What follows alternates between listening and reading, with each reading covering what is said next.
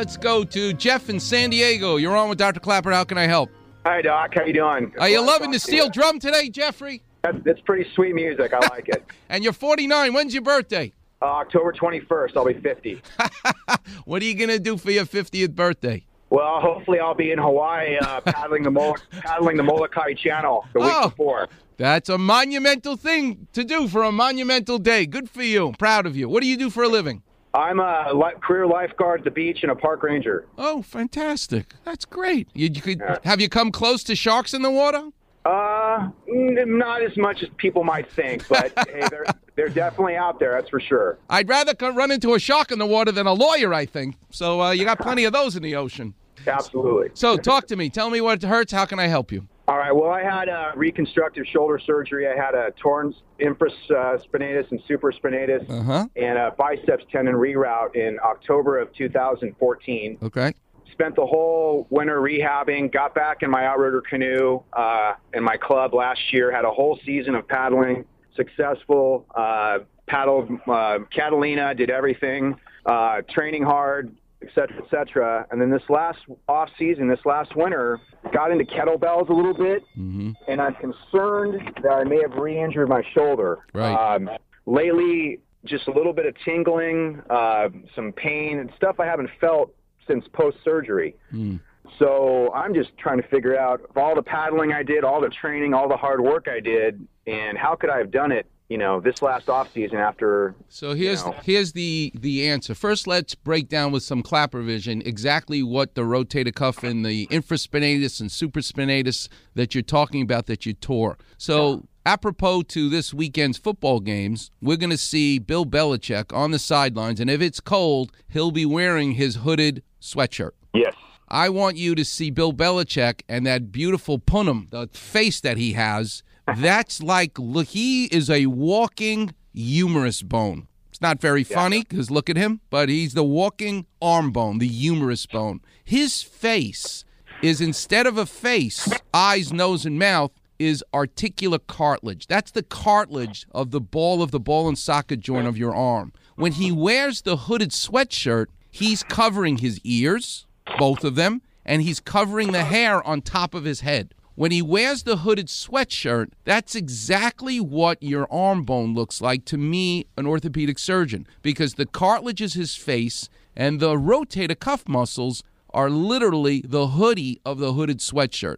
So his right ear is covered by material, the hooded sweatshirt. That is the infraspinatus muscle. The other ear is covered by the subscapularis.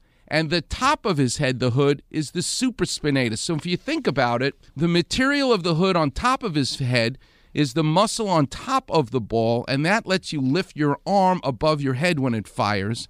The muscles that are on either side of the ball steer the ball left and right, okay, as they pull. So they externally and internally rotate your arm. Like touching your belly button is internal rotation. That's the hooded sweatshirt on his left ear, let's say, and when it contracts, it lets your arm go to your belly button with your elbow bent at 90 degrees. If you want to take your arm off your belly button to shake someone's hand, the muscle on his right ear contracts, and that actually is the infraspinatus. To lift your arm up, supraspinatus. So you have torn the hooded sweatshirt on top and on one of the ears.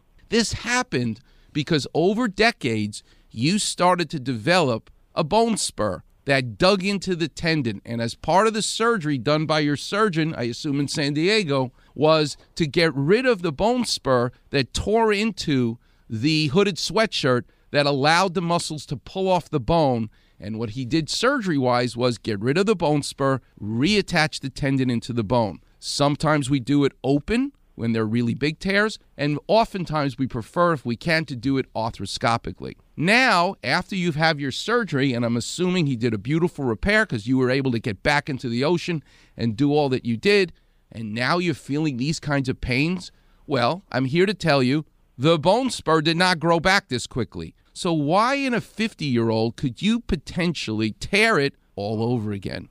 And the answer, Kobe Bryant, Father Time. It's because of the slow, steady deterioration of the collagen, losing the elasticity.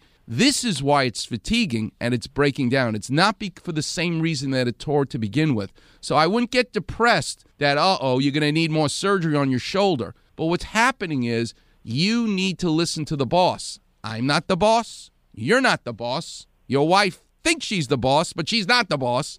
Your shoulder is the boss. And that is because you must use the pain to guide you. Though right away in our society, you go to the doctor, they give you Advil, they give you a cortisone shot, and they treat the symptoms. Don't do that, because if you make the pain go away artificially with a shot or a pill, which is what the drug companies love to do, you will now make the area numb. You won't feel it. You'll continue to bash at it in the ocean, and you will destroy your rotator cuff to the point that we can't fix it anymore. And don't believe that PRP and stem cells are going to come to your rescue. They're not. So you now, Jeffrey, need to recognize that your technique, and again, I'm sure you have beautiful technique, but I'm not the one you have to negotiate with. It's your shoulder that you have to talk to. It's time for you to change up how you're exercising and how you're paddling. Maybe you have to be a stand-up paddler. Maybe you have to use a different board. Something has to change. If you don't, and it's not like you're not strong. I'm sure you're as strong as an ox. It has nothing to do with that. It is an old car that's starting to break down, and that's what's basically happening. So enjoy your 50th birthday. You have what's known at Cedars-Sinai as altococcaritis. You're now getting older, and you need to modify how you're training to deal with the pain. Yes, you can get an MRI, further investigate what it is that's breaking down and how. But don't get depressed if they say we see new tears in your rotator cuff. We want to go back in and do more. There better be a good reason for you to operate on that arm again. I don't want you to have more surgery. I want you to try to make it better holistically without an operation. Information gives you power. So I would advocate, you want to know what's up? For sure. The best way to look inside without doing an operation, get a new MRI. That's fine. I'm not a big fan of dye injections. They hurt, and they don't give you that much more information.